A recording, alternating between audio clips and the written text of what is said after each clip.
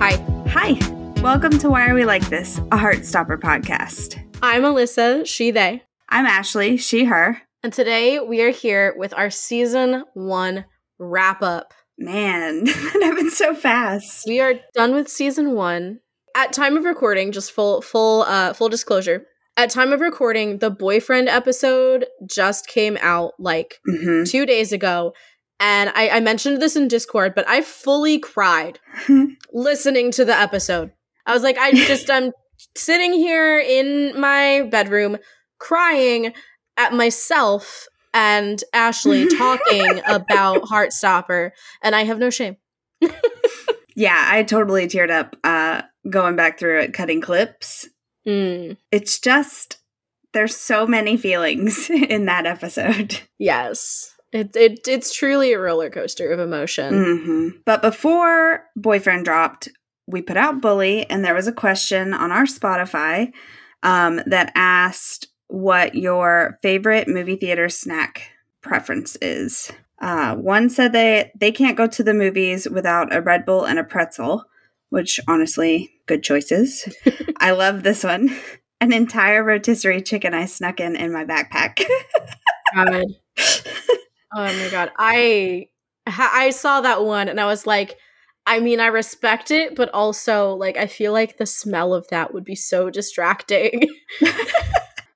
I'm just having a mental picture of someone in the middle of a movie theater with a plate and a knife and a fork and an entire chicken.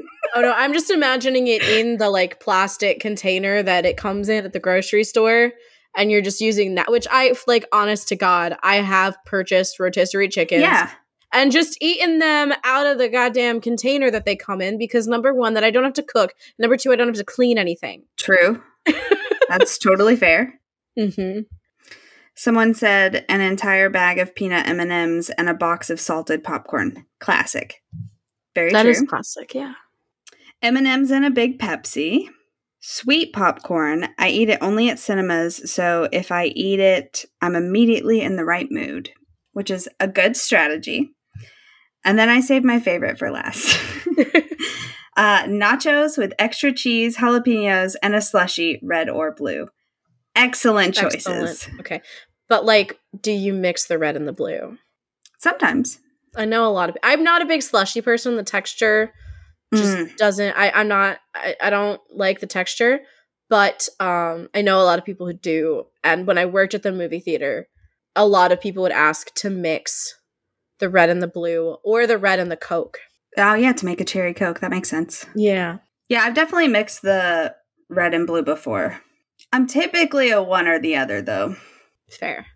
I just remembered, so please pause. Someone on Discord actually Flames on Discord said that typically there's one big container at the concession stand full of salted popcorn, which is just salt on popcorn, and then one container that is sweet, which is just sugar on popcorn.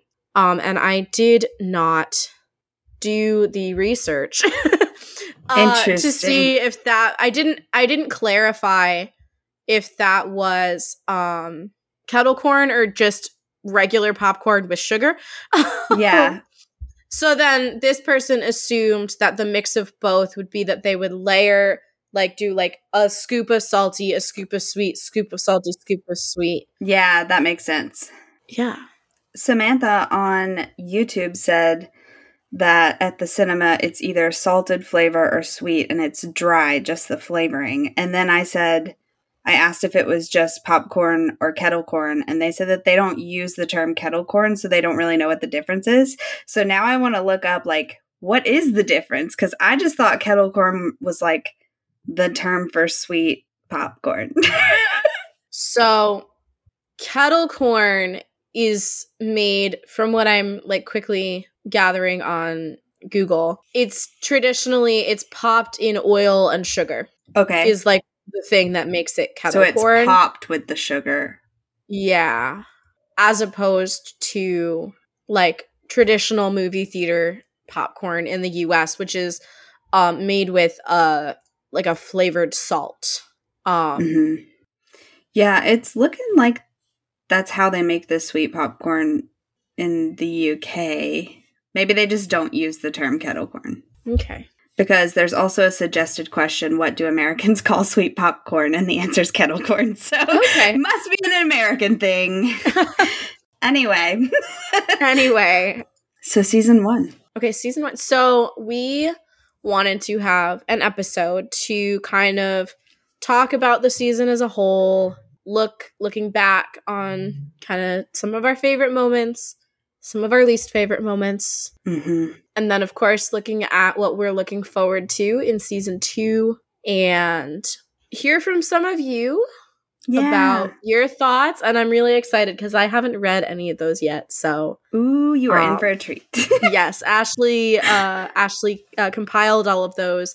And I haven't looked yet, aside from like just opening the document. Right. And then we also want to share some of our plans for the time in between now and when season 2 finally airs.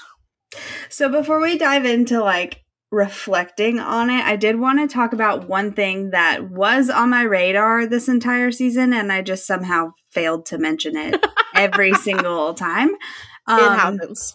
But I want to talk about the Truum patches and how they change throughout the season. Okay. So in episodes 1 through 4, it's the Truum tea with your spades, right?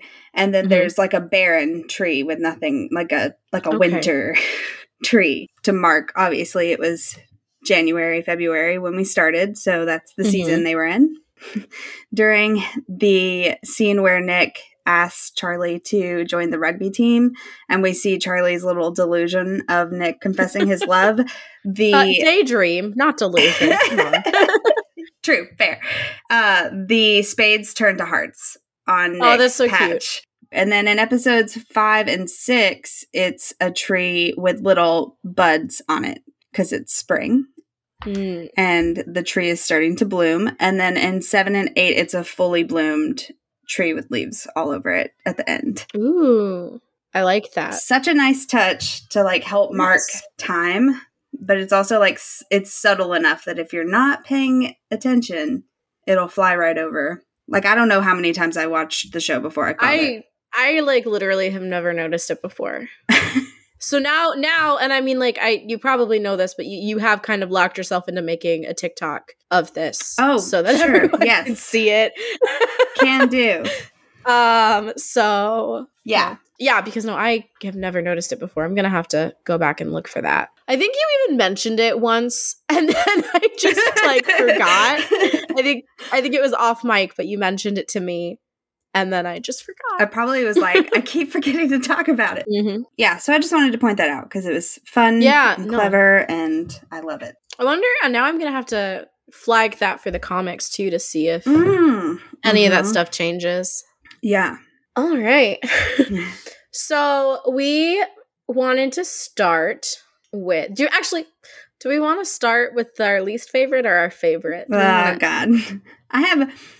way more favorites than I do least favorites. Same.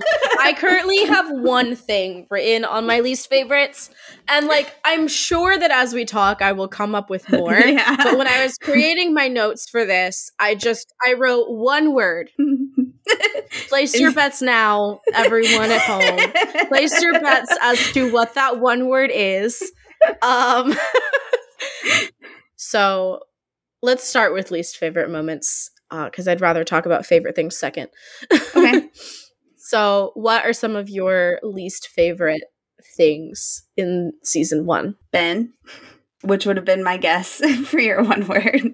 Ben. It is. My one word is it just says Ben. Yeah. And then I also just picked like some of my least favorite scenes to like sit through. Which are pretty much like the hard ones, right? So I have like Harry at the movies when he like starts touching on Charlie and and asking him all those questions, but it's specifically the way he like puts his arm around him and like I don't like it. Ben in the parking lot after the movies, no thank you. And then I put any time that Nick was so sad about Charlie avoiding him that it made my fingers hurt. Those are some of my least favorite. Valid. I feel like those would all be up there. The end of Meet with Ben, I think, also up there for least favorite moments. Absolutely. Again, I literally just wrote the word Ben. Yeah. I almost also wrote the word Harry. Mm-hmm. But there are some great moments that contain Harry because Tao does have some really good comebacks. It's true. So I do enjoy Harry getting put in his place. But yeah, the rugby stuff in Secret also was kind of a low point for me just because, like, I don't care. Yay, sports. Yeah. And it doesn't have the, like, excitement of the, like, rugby montages in earlier episodes because it's not, like, secretly actually a Nick and Charlie falling in love montage. Right, yeah. True. I will say about Harry, like, the first, like, half of the season, he doesn't bother me that much because, like, yes, I hate his character, but Cormac is so good, and, like, his, like, line delivery is so funny sometimes that it's kind of, I, like, giggle whenever Harry's on the screen. And so I feel like I have less disdain for those scenes just because of that. Oh, yeah. Mm-hmm. Also, one more least favorite that I just thought of. Basically, the whole time in Bully that Charlie is planning on breaking up with Nick. Yeah. No, thank you. Yeah, no. I don't like anything that has to do with them breaking up. Oh, yeah, no. I won't even listen to the Nick and Charlie, like, sound bits on TikTok. If that's how your TikTok starts, scroll. Abort. No, thank you. Run. Or in my case, sometimes I don't even just scroll. I just lock my phone and throw it across the room. That didn't happen. Be gone. I love that. So, favorite moments? Okay. Yes. This is not an exhaustive list. This is just kind of like what came to me. The dance with me snow scene. It makes me so happy. Yes. And I love that song, and it's like the perfect song for that moment. It's great. That whole scene. Yeah. Love it. A+. Yeah. And then Nick and Charlie's first kiss in episode 3. It is great. Everything about it is excellent. The beach scene at the end of Boyfriend. I know that we are unhappy about Nick's shoes and that was fair, but it just, the serotonin. Yeah. And then, of course, bisexual people exist. Yes. And then literally anytime Mr. Ajay is on the screen. Nice.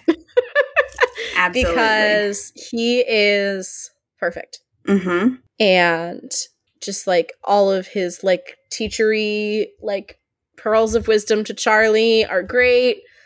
His, like, the way that he and Charlie interact is just so spot on. It's great. I love it. Yeah. I wish I was him.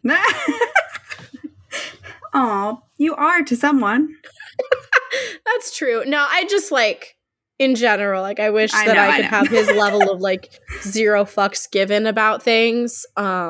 And his, like, casual, cool vibe. He has a great attitude. Not my vibe. My vibe is, like, super chaotic, but that's why you love me. Like, I tell my students, I'm like, you guys know that I'm absolutely losing my mind, but that's why you love me. And then last but not least, Oscar winner Olivia Colman. Yeah. Okay. So a lot of yours were on mine, so and mine is, I tried really hard to keep it short, but it's longer than yours for sure. So I'm going to skip the ones you've already said. The first high montage, like when they try to walk in the door at the same time and they're, you know, like just awkward hellos. It just, like, it sets up the whole season in, like, such a good way.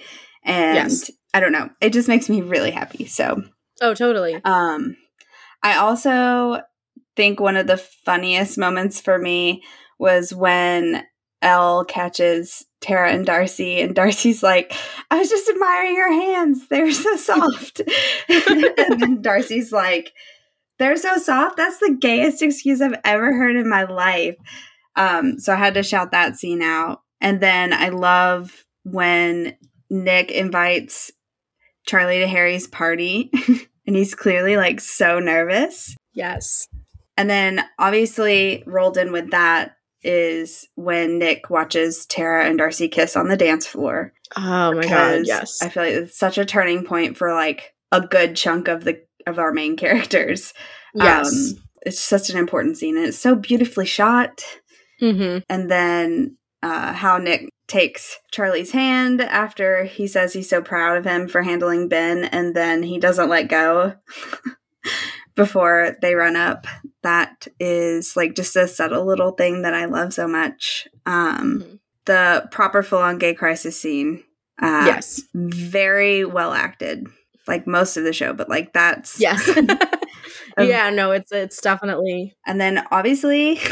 the pinkies on the desk when they're talking about Charlie's birthday party. Yes. I love that so much that I got it tattooed on me. So must mention it. The bowling scene. Nick and Imogen at the park. And I feel like that is the setup for their friendship that I'm hoping we get to see bloom in season 2. Yes. The Pirates of the Caribbean scene. Oh my God. I'm really mad that I forgot the Pirates of the Caribbean scene. So we important. spent so much time talking about the Pirates of the Caribbean scene. How did I forget it? This is what I get for not rewatching the entire show in preparation for this episode. Nick and Tara in the gym and just the overall Nick and Tara bonding of episode 6. And then Charlie and Tori at the drums. Oh, yes. I know we already talked about it, but like she's such a good sister and you really see like how much she truly cares about him in that scene. Yeah. Never let anyone make you disappear.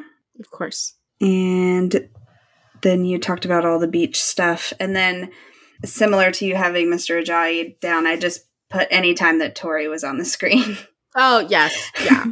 Mm-hmm. Which, speaking of Tori, because you informed me the other day. Yes. So I don't know if I talked about this on the podcast. I don't know if I did. But I definitely told Ashley, and I mentioned it in Discord. But so I read Solitaire at the end of 2022 in like November or December, and I didn't love it. It wasn't my favorite thing. And I realized, like, as I was watching Heartstopper again earlier this year, I realized part of it is that Jenny Walzer does such a good job as Tori that the narrator doing the audiobook just didn't feel like Tori to me, which is not that person's fault at all. They do a good job of like doing the thing. It's just that they're not Jenny Walzer. And so my brain is like, this is not Tori. But yeah, Jenny Walzer recorded the audiobook as like a tie-in with the new US edition of the hardcover that's coming out in May, and I'm so fun. Actually, I think when this comes out, it will have already come out. Oh yeah, it might. So yeah, because this is coming out in early May, and so I think it's May 2nd out already when that is coming out. So that's really exciting. I'm excited to listen to it because I read like the paperback, and I liked it a lot. But I was also like in my head picturing Jenny Walzer, so I'm excited to like have her read it to me. Yes. Oh my God. I'm so excited. I already have both the new hardcover and the audiobook pre-ordered. Nice. But that's just my Tori sidebar. Very exciting. Yes. Did you have any other favorite moments? That was my list that I wrote down, but I mean, I love so much of it. I know. It was really hard. I was like, let me just like the things that bring me absolute joy. I kept like typing stuff and being like, no, we got to cut this down. You got to let something go. Like, yeah, I feel like, you know what? I need to add the arcade montage in Friend. Mm-hmm. Because I do really love all of the arcade stuff in Friend. Tao dancing to Urban Angel 1999. Yeah, there's a lot of great moments in the show. It's just such a happy 4 hours of content. Except for the, 45 minutes therein that just absolutely destroys you. Yep. Yep. God, that's what I always tell people. I'm like, it's so sugary sweet. You're going to love it. And then I'm like, I didn't warn them about any of the bad stuff. Like, shit. Yeah.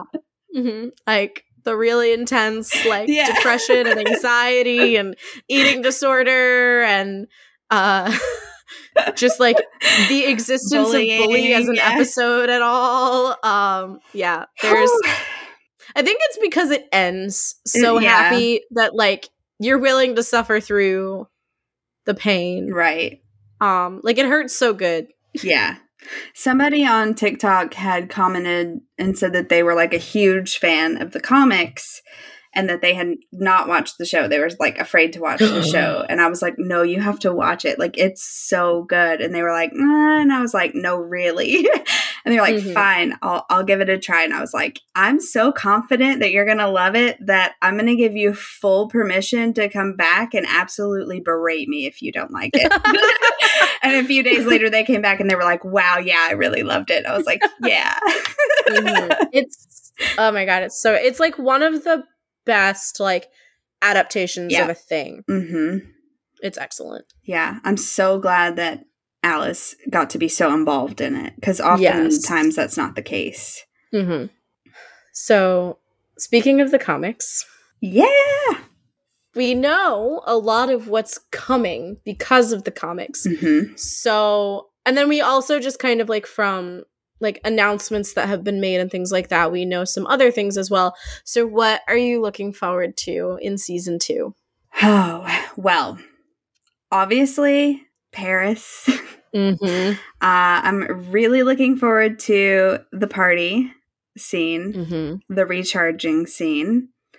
I'm so excited to get more from the teachers to expand their stories. And then I know we talked about this a little offline before, but all the new cast members, I'm very excited to like meet and learn about their characters. And Imogen. I love my girl. I could not wait. So, oh my God, yes. So I have a very similar list to you. So for the Paris trip, my 2 kind of bullet points are the Truth or Dare scene at the party. At Nick speaking French. Yeah, yes. And then specifically Charlie hearing it for the first time and absolutely melting. Yes. I am so excited. I'm really hoping that they have that little bit actually with Charlie's grandparents where Charlie is like trying to speak French because I think that'll be adorable and I will be able to Spanish to critique the Spanish. You did say French again. It's okay. We all know that my brain no work good. I am also really looking forward to the relationship between Mr. Ajay and Mr. Farouk. Yeah. So excited. Imogen, Sahar. I'm so excited to meet Sahar. Believe I forgot Sahar. I'm so excited to meet her and like get to like kind of dig into that. I have to imagine she and Imogen are going to be like BFFs. Oh yeah, for sure. If not more than BFFs. I was waiting for that. I would really love an Imogen Sahar romance arc. Alice, if you're listening, please. Even if it's not in season 2, like if we could like start that for season 3. And I am really excited to see Elle's friends that like are these entirely new characters that are being cast or that have been cast. Yeah. I'm really excited to see what they do with those characters. And in a similar vein, I'm really excited to see what they do with Isaac because it was teased that we're going to get more of Isaac and his asexuality and all of that. So that's really exciting. Yes. Stoked for that. I also didn't mention I'm excited for just to like see all the awkwardness of Tao and Elle finally realizing and acting on their feelings. I'm curious as to how they're going to do, because it's going to have to change, because their story, I feel like, has changed the most of the group. So I'm interested to see in like how they're going to swing that. I'm also really interested in to see how some of the dynamics in Paris are going to play out differently, because Tao knows already. Because like Tao not knowing is like a huge catalyst for some of the events in Paris, and I'm really like, I'm interested to see how they're going to adapt things to work around that. Because like I get why they chose to have Tao find out in season 1. I'm really intrigued to see what they're going to do to achieve the same ends in season 2, because I need that love bite, and I need that I need the truth or dare, and I need Nick to be like, I know who did it. I need it so bad. I feel like they can still do all that with Tao knowing, because it's going to be like the whole class, you know? That's true.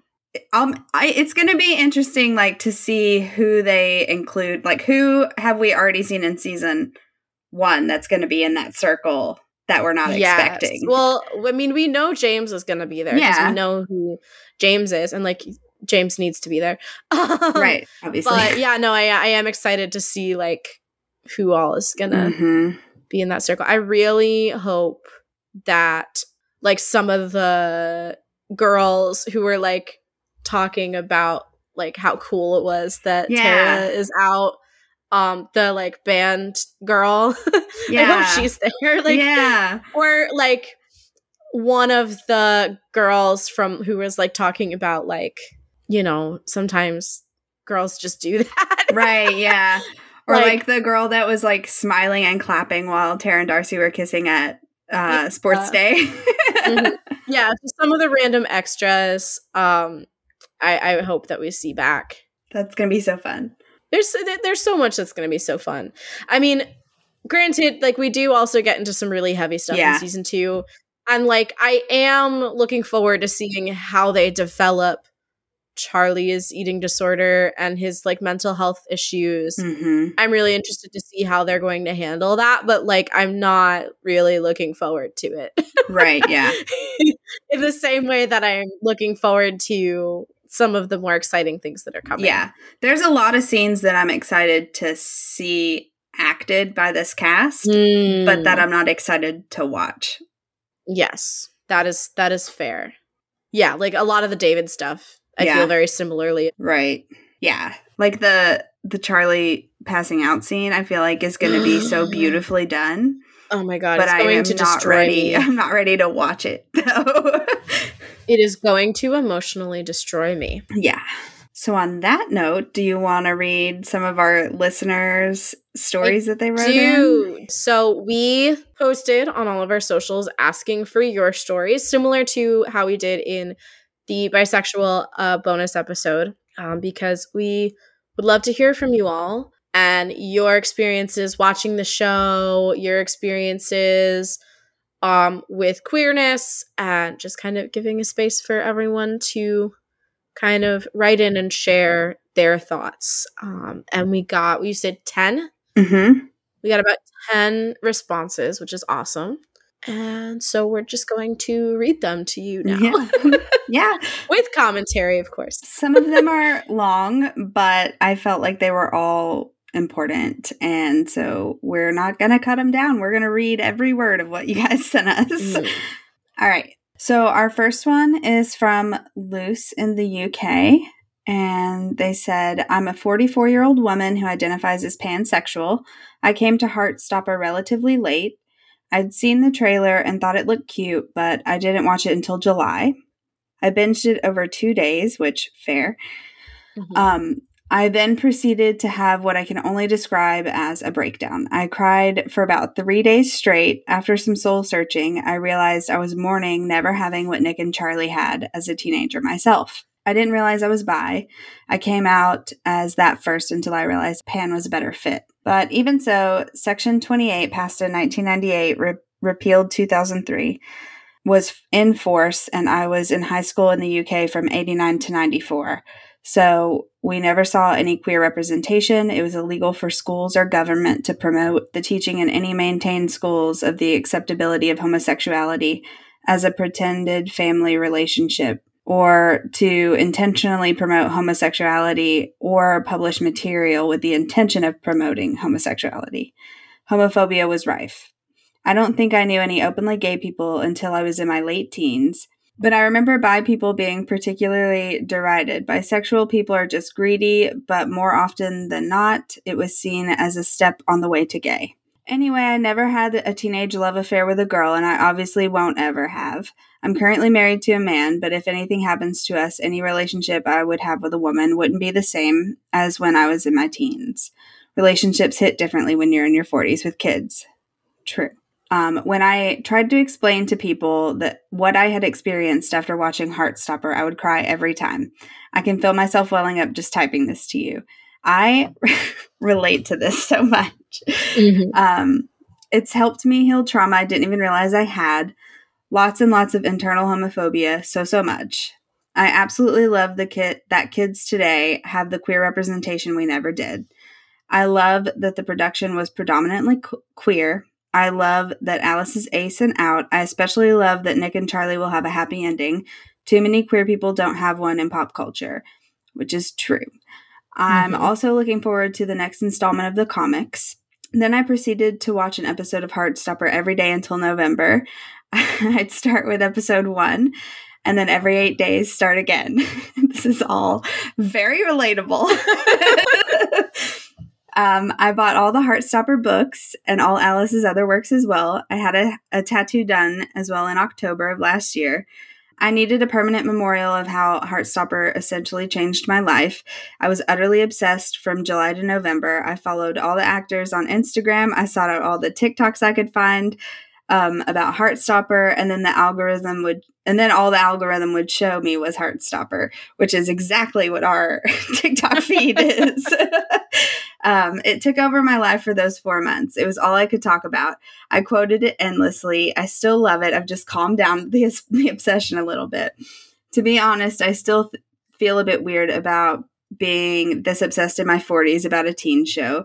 I think that is due to society's hangups that I'm trying to ignore, but I think it's healing my inner child of all the stuff she didn't have and didn't know she could have. I really enjoyed your podcast, and I'm glad I've been able to share my story. I'm sorry this email has sort of descended into a stream of consciousness. I had a lot of thoughts, and it was difficult to put them all in order. I'm still working things through as well. Looking forward to joining you guys through seasons 2 and 3. I enjoyed the stream of consciousness. Yes. That's exactly how I write my shit too. So it was very relatable. I also, like, when I found it, just like hyper fixated on it. Obviously, I mean, I started a fucking podcast about it. So very relatable.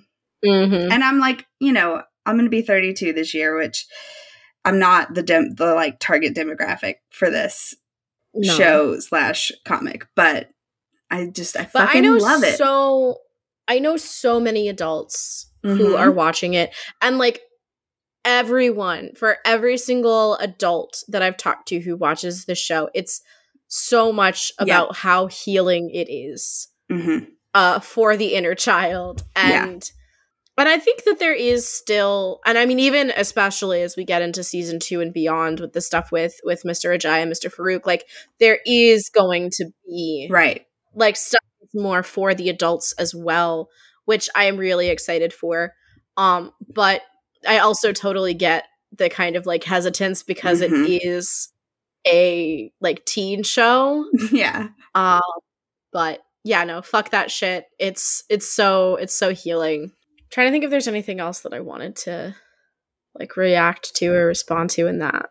No, I love this. I mean, what they said about like the reputation that bi people have always had is like so true. Yeah. I definitely like they're greedy or they can't make up their minds. Yeah. Or they cheat. And then like also just like it's just like people who are gay but like aren't ready to admit it yet. Yeah. Yeah, a stepping stone to gay. Yeah. That Which, all like, definitely. it can be, but it's not for every single person. Mm-hmm. Yeah. Like, a lot of people just, like, use the stories of that being the case to invalidate all bi and pan people. Just like, nope, multisexual people don't exist. Right. But we do. We do. And we're valid. And we're awesome. And our flag is really pretty. Yeah, it is. And we can fucking make it with emojis now. Hell yeah. Because Apple finally got their shit together and made a normal pink heart. Only took, what, 15 years? Yeah. Who knows? But yeah. So the next message is anonymous.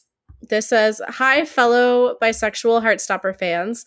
I am a 20-year-old bisexual guy from the UK, and Heartstopper means a lot to me and my journey of understanding my sexuality, as, like Nick, I am a sporty, quote-unquote, masculine guy whose peers would probably also describe as, quote-unquote, the straightest person they've ever seen. And then, as an English teacher, I appreciate your in-text citation of L. The show gave me the representation on screen that I really needed as a man who can be masculine and bisexual, as it's something that still is not often seen in media. Nick and the show as a whole undoubtedly helped me on my journey of acceptance and understanding of my sexuality, and without this representation, I think it would have taken me a lot longer to work it out myself. After coming out to my mom," it says mum, but I'm American, "who was thankfully supportive, I set her the homework of watching the show, and she enjoyed it, and now likes to think of herself as the wonderful Nick's mom, mainly because it's the icon that is Olivia Colman playing the role. Yeah. Love the show, and now the comics and your podcast. Can't wait for season 2. Bisexual hearts. Bisexual hearts. Yes. So sweet. I love that. I love the idea of, like, assigning your parents the homework of watching Heartstopper as, like, a blueprint of how to be a supportive parent in the year of our Lord 2023. Like, this is how you do it. Like, I feel like it should be watch Heartstopper and then read the book This is a Book for Parents of Gay Kids by Kristen Russo. Yeah, yes. Next we have Antonio. As a bisexual man, you could just imagine how I felt throughout the show. I pulled off watching until literally spring break of 2023 because when it came out in 2022, I wasn't comfortable watching it openly because I'm still sort of coming out publicly. Even when I decided to watch it at home, I watched it discreetly because when I realized Nick's experiences were my experiences, I teared up every time. From his awakening, the two sides of him with his friends / Imogen and Charlie, to accepting his sexuality, it all made me feel valid, like my thoughts and feelings actually mattered in becoming the person I am now. I'm still working on expressing my thoughts and feelings, more so with my bisexuality, but Heartstopper really showed me that it's okay to take time and process and conclude my feelings. Thanks to this show, I feel like I've discovered / accepted more of who I am compared to how I was before watching the show. I will forever be grateful for this show and its stories, especially that of Nick Nelson, and showing me and my sexuality are and have always been valid. I just discovered your podcast today, which I love that. And you still wrote in. Love it. And I love everything about it. I hope this isn't too long for the show, but I find it amazing that this podcast is what this podcast is doing and sharing / relating to experiences from the show. We'll definitely be tuning in from now on. Have a great rest of the week. Thank you. I know, like, it says spring break 2023, and, like, I'm assuming that's, like, recent. Yeah. That's recent. Like, that would have been, like, within the last month. So thank you for tuning in, and thank you for writing in. I can't wait for you to get to our bisexual bonus episode. Yeah. Nick is just, like, such an important character. Oh, he is. Because we've talked about this before, but there's no one like him in pop culture right now, and therefore ever. Right. Yeah, he's really, really, really important. Yeah. All right. So our next message is from Cassandra. And Cassandra says, "Hey, my name is Cassandra, and I actually don't have a queer story to share because I'm not queer. My best friend has developed an eating disorder, and she rarely has enough energy to go to school or hang out with me. Of course, I support her as best I can, but that is hard sometimes. We haven't seen it that much in the TV series yet, but Charlie's eating disorder hit me differently than anything else I've ever read. I also see a lot of myself in Charlie. I dealt with a lot of anxiety and overthinking, and I don't really have anyone to tell about it to. Heartstopper is a series brings me so much joy in a really hard period for me. Charlie's character arc is especially really special to me. I don't know if this story is suitable for your podcast, but thank you so much for reading anyways. Very relevant. Very relevant. Like, I really appreciate that we have kind of something that's about this part of the show and about the comics, because like, yeah, I feel like a lot of us do get so caught up in the queerness of it, and like that is a huge part of it, but Charlie's like personal arc with his eating disorder and his mental health really, really speak to a lot of people in a lot of ways, myself included. Yeah. And so, no, we really appreciate you writing in to kind of talk about that side of things as well. Mm-hmm. Yeah, and showing the eating disorder, now that Heartstopper is like mainstream, like it's Netflix successful, like it's going to be so important to see this kind of representation for eating disorders, especially with like it's going to be a teen male, so that's like never seen. So yeah, it's exciting that it got so popular and that it's going to be able to touch so many more people.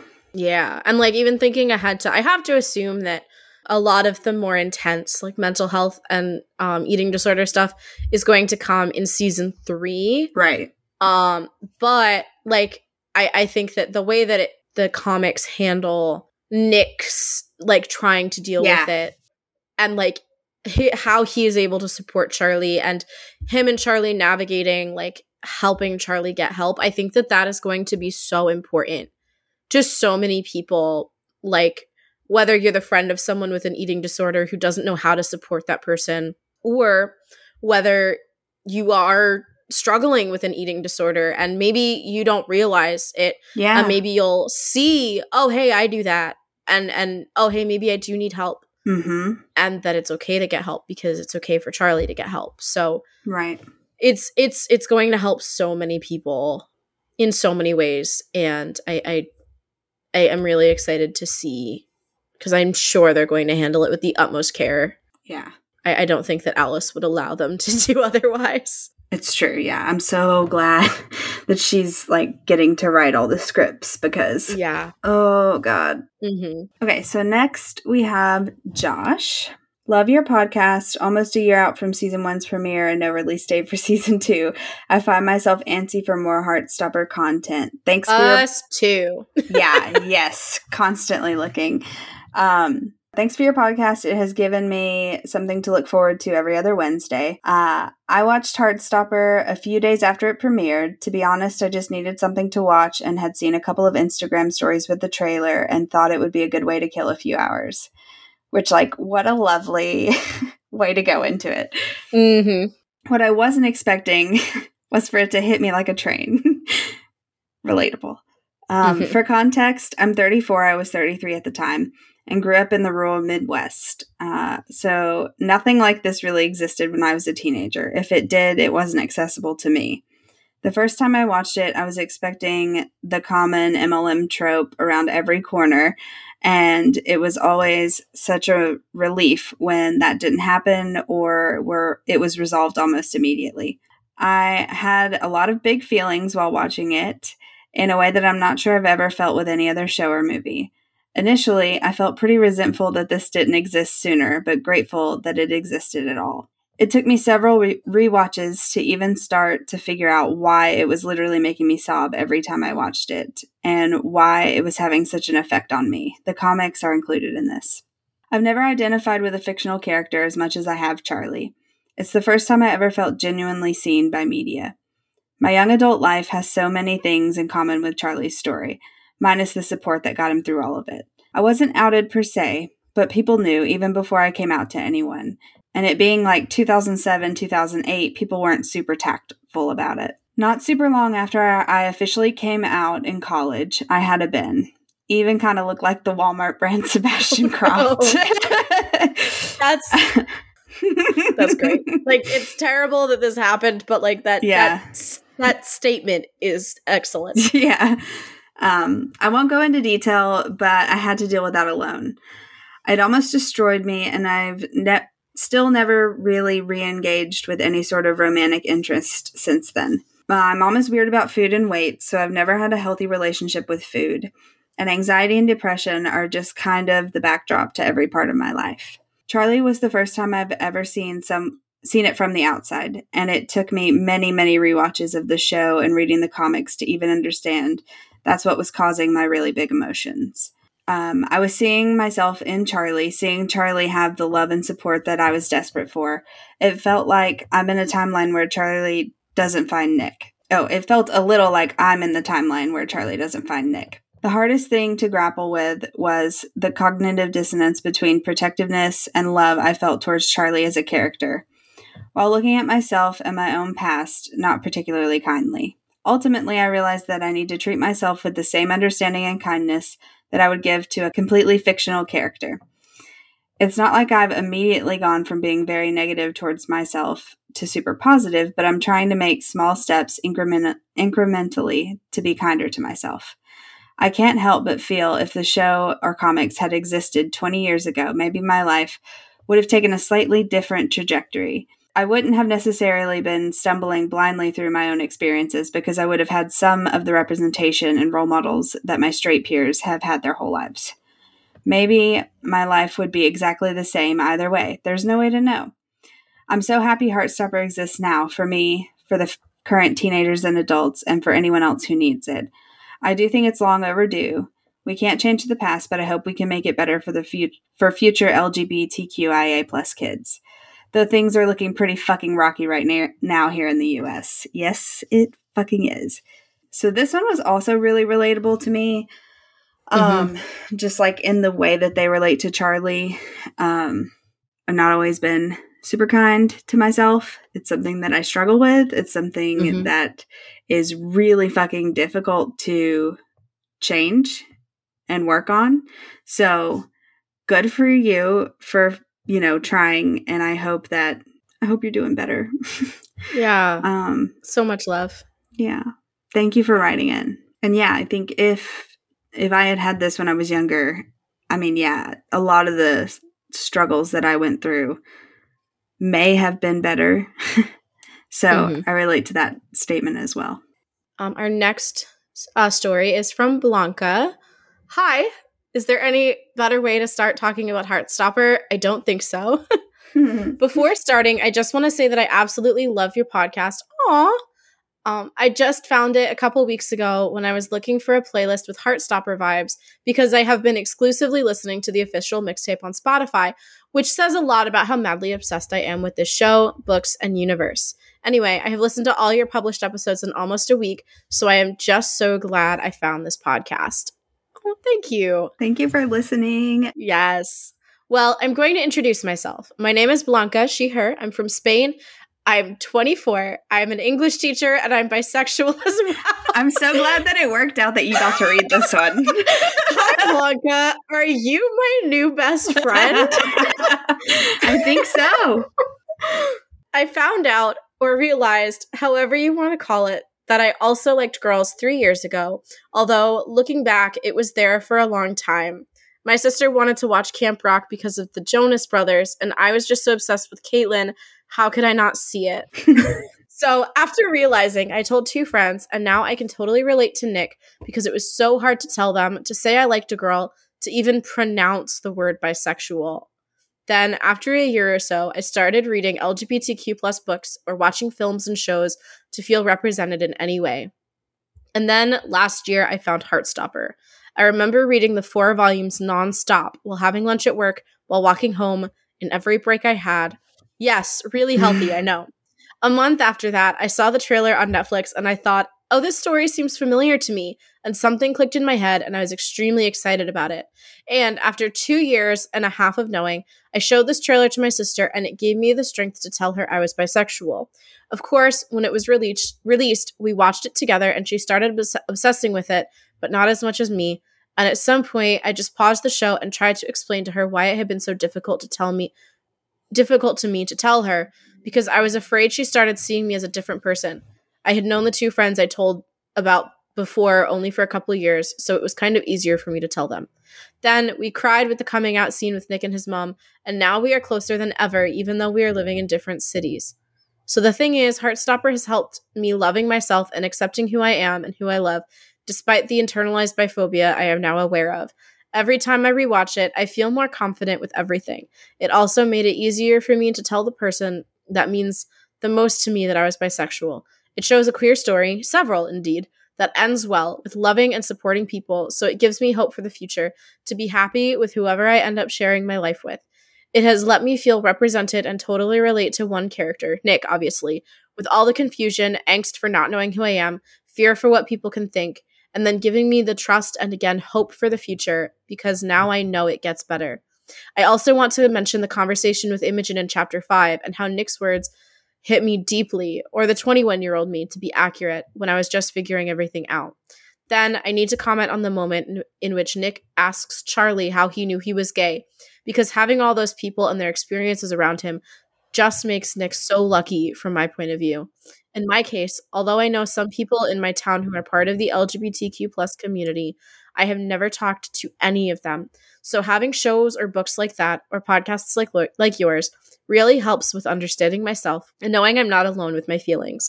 And really, the beginning of episode 3 is just extremely hard and heartbreaking for how real it is with this fear and angst Nick is feeling, and which I can also feel in my chest while seeing it. But, there's always a but. I feel like the show should include a disclaimer at the beginning of each episode saying that watching it doesn't make sure you'll have a story like that in your real life, no matter if you watch it every month or twice a week. It is just their story and not yours. Just kidding. But then maybe not totally kidding, I think that's all, which is, in fact, a lot, I know. But you can ignore whatever you want, really. Can't wait for this wrap-up episode and all the upcoming ones as well. So relatable. Yeah. Oh my God. I love that you were able to use this to help you come out to your sister. I love that so much, Blanca. Also, thank you for being so nice. Yes, thank you. Like, I'm having emotions. It's actually difficult to read. Everybody's so nice. Yes. Okay, so the next one is from G. Hey, Alyssa and Ashley. So many thoughts about Heartstopper. Hope I'm not too late. You were not.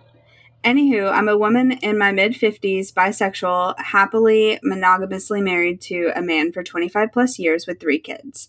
I'm an elementary school teacher. I've identified as bisexual since I was in college, had crushes on girls and boys from early on, but didn't really put 2 and 2 together until college age. Relatable. Mostly dated boys, but some girls too. I'm a pretty private person, but I'm out to my closest friends. I met my spouse-to-be soon out of college, and we've been together ever since. I'm a monogamous kind of person, and it doesn't bother me at all to not physically express my sexuality with a woman. Being in a monogamous, long-term relationship with a man doesn't make me straight. Fucking true. Absolutely. Though it does cost most people to assume that I'm straight. Mm-hmm. Also, fucking true. Yep. Unfortunately. Yep. I'll admit that I usually take the path of least resistance and let people believe what they want to believe, because what do I care? When my eldest daughter was in middle school, she came up to me one day and said in a nervous voice, "Mom, don't be mad, but I'm bisexual." My response was an enthusiastic, "Me too!" She was surprised by this. I thought it was a fun bonding moment, but later I wondered if I had stolen her thunder. She wanted to proudly state her truth and differentiate herself as an adolescent, and maybe I had undercut her with my Me Too. So I decided that if any of my other children came out, I would let them have their moment and I could come out to them later. Fast forward several years, my younger daughter sends me an email saying that she's a lesbian. I went to her and told her that I loved her and that I was proud of her self-awareness, that I was so proud of her self-awareness. What I didn't say was, "I'm bi." However, this left me feeling a bit dishonest, lying by omission. And after that, there never seemed to be an appropriate time to tell her. A year or so later, Heartstopper comes out, and I wanted to watch it with her. Older daughter was already away at college, but she didn't want to watch it. What? In parentheses, which, yeah. She thought it was going to be too cutesy, which is fair, and I get that a lot from people. When I bring it up, they're like, "I don't know, that looks like it's gonna be like too sweet. And I'm like, it is, but it's so good. Yeah. And they say that the daughter's really into horror, which I can see how this would like not be really. It's so funny because that's very much the conversations that I had with Eddie about it. Yeah. So I watched it on my own and became obsessed with it. Finally, I insisted that she had to watch it at least the first couple of episodes with me. Needless to say, she also fell in love with it. We started having conversations about the show, the music, etc. Finally, one night at dinner, I told her, I'm bisexual. Her response was, is this a joke? I explained why I didn't tell her earlier when she came out to me. She replied, I really wish you had. So, I made the wrong choice. At least I've fixed it now with the help of Heartstopper. It's immensely important and moving to me that Heartstopper exists for my kids so that their experience is celebrated in pop culture. It's extremely important to me as a bisexual person to have bi visibility. Charlie saying, bisexual people exist. Nick's journey. Watching Heartstopper made me feel as if I had been neglecting a key aspect of who I am. I became a teacher later in life, and what Tara said to Nick at Harry's party really resonated with me. Since reading and watching Heartstopper, although I'm not looking to make a big announcement, I'm just not hiding my bi-ness anymore. My classroom is proudly queer forward, hung a huge pride flag year-round, lots of queer books in my classroom and library. This was true before Heartstopper, but something has changed in the way that I feel about it. It's changed my energy about it and the vibes I put out. I don't feel like I'm hiding anymore. I've even casually dropped coming out into some colleague conversations, which I hadn't done in years. I feel extremely lucky to teach in a state where my teaching approach is not only not criminalized, but doesn't make anyone, parents, other teachers, or admins, bat an eyelash. Though I'm an elementary school teacher, I've had kids come out to me as gay and pansexual. I know trans kids. It's my mission to make sure that the LGBTQ plus kids are welcome, celebrated, embraced, and see themselves in my classroom. Sadly, I don't have the Heartstopper books in my classroom because of the swearing, which understandable. Yeah. Heartstopper is one of those things that I didn't realize was so needed and necessary until it existed. I'm so grateful for its existence, for my children, for my students, and for myself. Thanks for listening and existing, gals. XOG. Ah, I love it. I love that. I am like stuck on the fact that you've had elementary school kids coming out to you as gay and pan. I teach middle school, and I have kids who identify as gay, non-binary, pan, but the fact that like even in elementary school there's kids who are coming out, it makes me so happy. Just that like the kids are all right. Yeah. And I'm so excited for this like generation of queer individuals because they have teachers like y'all that they can look up to, you know, and they have these things in the media that they can see. It's so exciting. Yeah. I know. There are like, you know, it's hard to it's hard to like talk about it without acknowledging like there are definitely parts of the world and the country where it's not easy to be a queer teacher, to be an ally in education. It's not easy to be a queer kid. And I also, because I'm in New York, and I'm in New York City especially, so I also feel very lucky that I can kind of like be and, you know, include LGBTQ like conversations and things like that in my curriculum. And, you know, I run, we call it Rainbow Alliance, right? I run like an LGBTQ alliance. And that's not possible in every state in our country. Right. You know, even in places where it is possible, there are people who are trying to make it not possible. But yeah. I mean, my state's really going through it right now. Oh, yeah. Tennessee is having a hot fucking dumpster fire. Yeah. So, thank you, G, for being like there for your children, like your biological children, and also for your students.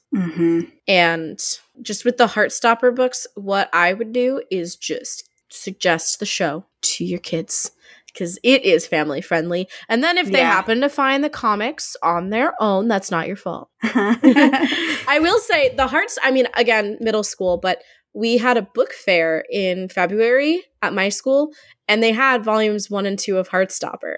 Nice. And the amazing thing was, I cannot tell you how many kids came up to me and was like, they have Heartstopper. And we're so excited, and they bought it. It was great. I was like, oh my God.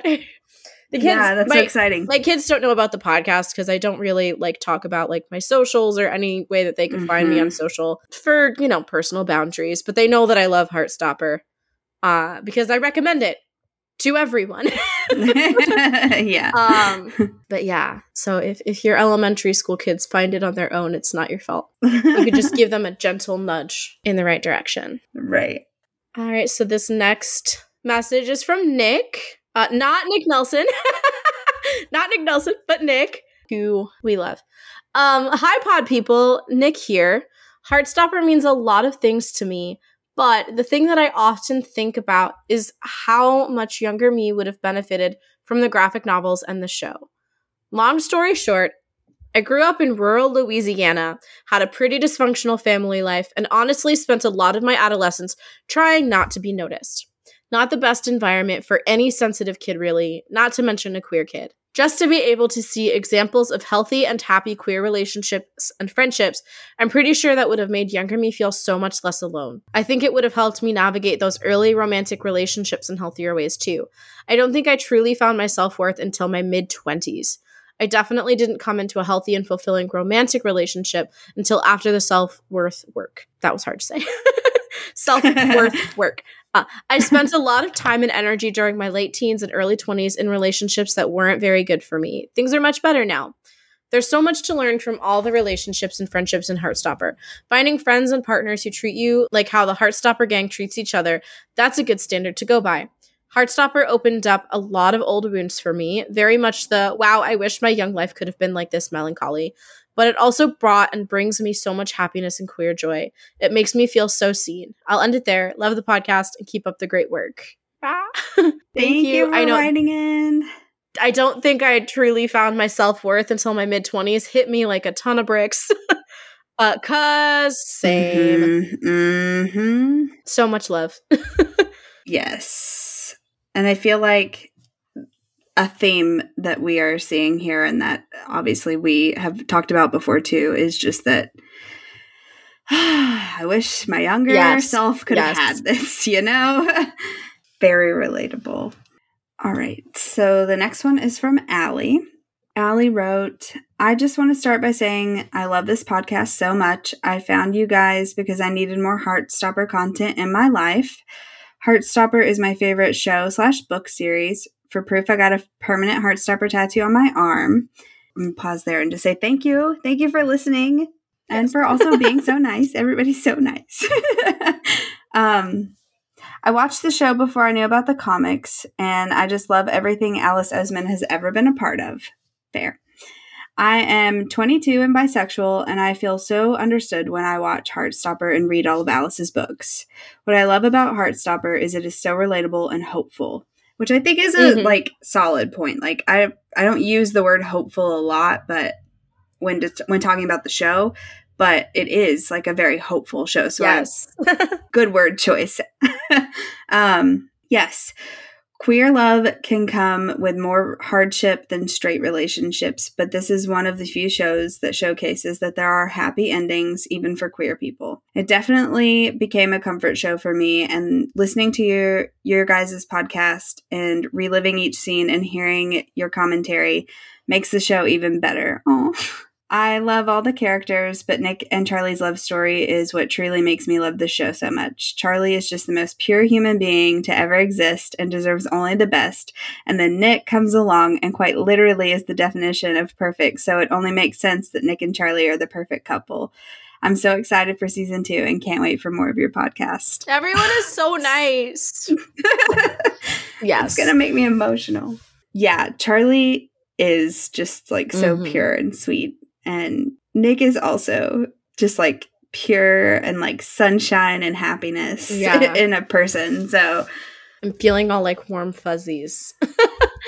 I know. All right. And then we have our last listener message is from Donna. Where do I begin? Heartstopper means everything to me. It has changed my life in so many ways, and I am not even joking. For some context, I am a cisgender white woman in her early 40s, married to a man, only ever been in relationships with men, lots of gay friends, and I always saw myself as a great ally. Ally in all caps. I decided to watch Heartstopper because it looked like a sweet show I might be able to watch with my tween son. I first watched the show in July 2022 and couldn't stop thinking about it, talking about it to everyone, and rewatching it. I think they call this my special interest. By October, I realized, ooh, I am bisexual. I had kissed a couple girls in my 20s and loved it, but when I wondered if I was a lesbian, that didn't feel accurate since I have always been attracted to men. So I assumed I must be straight and have just had a secret curiosity about women. Sorry, I'm just laughing because same. Like, just relatable. Know, yeah. I'm laughing. Yeah. Okay. Very relatable. But slowly I thought about all of the girl friendships I had as a child/teenager, where I was obsessed with each girlfriend and wanted to be with them all the time. The A, the T, and the T were all in capitals, by the way. And the actresses and models I often watched and thought about. For me, it was Jennifer Love Hewitt in Party of Five. I had heard the word bisexual, but I thought it translated to being poly. I am certain that Nick Nelson is the first bisexual character I have ever watched. Anyway, in October, I came out to my therapist, then my husband, and now several friends, and most recently, the barista at my local coffee shop when she complimented my Pride t-shirt. Heartstopper has truly been the catalyst for me figuring out who I really am and how to live my life authentically. The show has also opened my eyes to the whole spectrum of humans in the LGBTQIA community, and now, instead of being an ally to gay men and lesbians, I am driven to be an active ally for all gender identities and all sexualities. In terms of characters in the show, I would say I'm a giddy mix of Nick's golden retriever energy with Charlie's mental health and dysfunctional family. Thanks for listening. I love your podcast so much. I love it. Oh my God. So relatable. Jennifer Love Hewitt, great choice. Solid selection. Also, again, just super relatable, going back to like thinking about like your friendships and the actresses. Like, I know we did a whole episode on it, but like, so relatable. Also, congratulations on beginning to come out to people. That's so exciting. Yeah. Oh, thank you everybody for writing in. Those were really... Yes, they were all so sweet. You guys are all so nice. That just made me so happy. All right. So, as a lot of those mentioned, right, that y'all are looking forward to more. And obviously the big question is, what the hell are we going to do? Because we don't even know when season 2 is going to be out. No announcements. Pointedly staring at Netflix. We're going to be taking a short break. We're going to take a month off just to kind of get our bearings and breathe for a little bit. And then we will be back to discuss the comics. Ayo! Yeah, I'm excited. I'm really excited. So we're going to be doing 1 chapter per episode, and we're going to be sprinkling in some bonus episodes. Yes. Which I'm going to let Ashley talk about because it was your idea. So we have some exciting guests lined up just to come on and do some short little bonus episodes where we kind of pick their brain about the season as a whole, and the comics if they've read them. And yeah, just continue to talk about it. Basically, we don't want to stop talking about it. And so we're going to bring some other people on to continue to talk about it. And also just to like get some other perspectives. You know, we're just 2 people. So to hear from some other voices. So yeah, I think that will be really fun. I'm so excited. I'm very excited. I'm excited for all of it. And I actually do want to share that over in Discord land, for those of you who haven't joined the Why Are We Like This Discord yet, we will put the invite link in the show notes and you should come join us. But we're going to be hosting some read-alongs as we are reading the comics, just to get your perspectives as well and just to kind of like have a fun place to talk about it and nerd out about it together. So I am working on the schedule for that to kind of coincide with when we will be recording the episodes for each of the chapters, so that hopefully I can share some of folks' different ideas in those episodes. And I will be posting that all in the Discord, and we will also share that stuff on Instagram as well. Yeah. Come hang out, join the Discord so that you can be a part of that, and all the other fun things that are going on over there. Yeah. And we've also discussed possibly doing some live watches. Yes. So let us know if you'd be interested in that.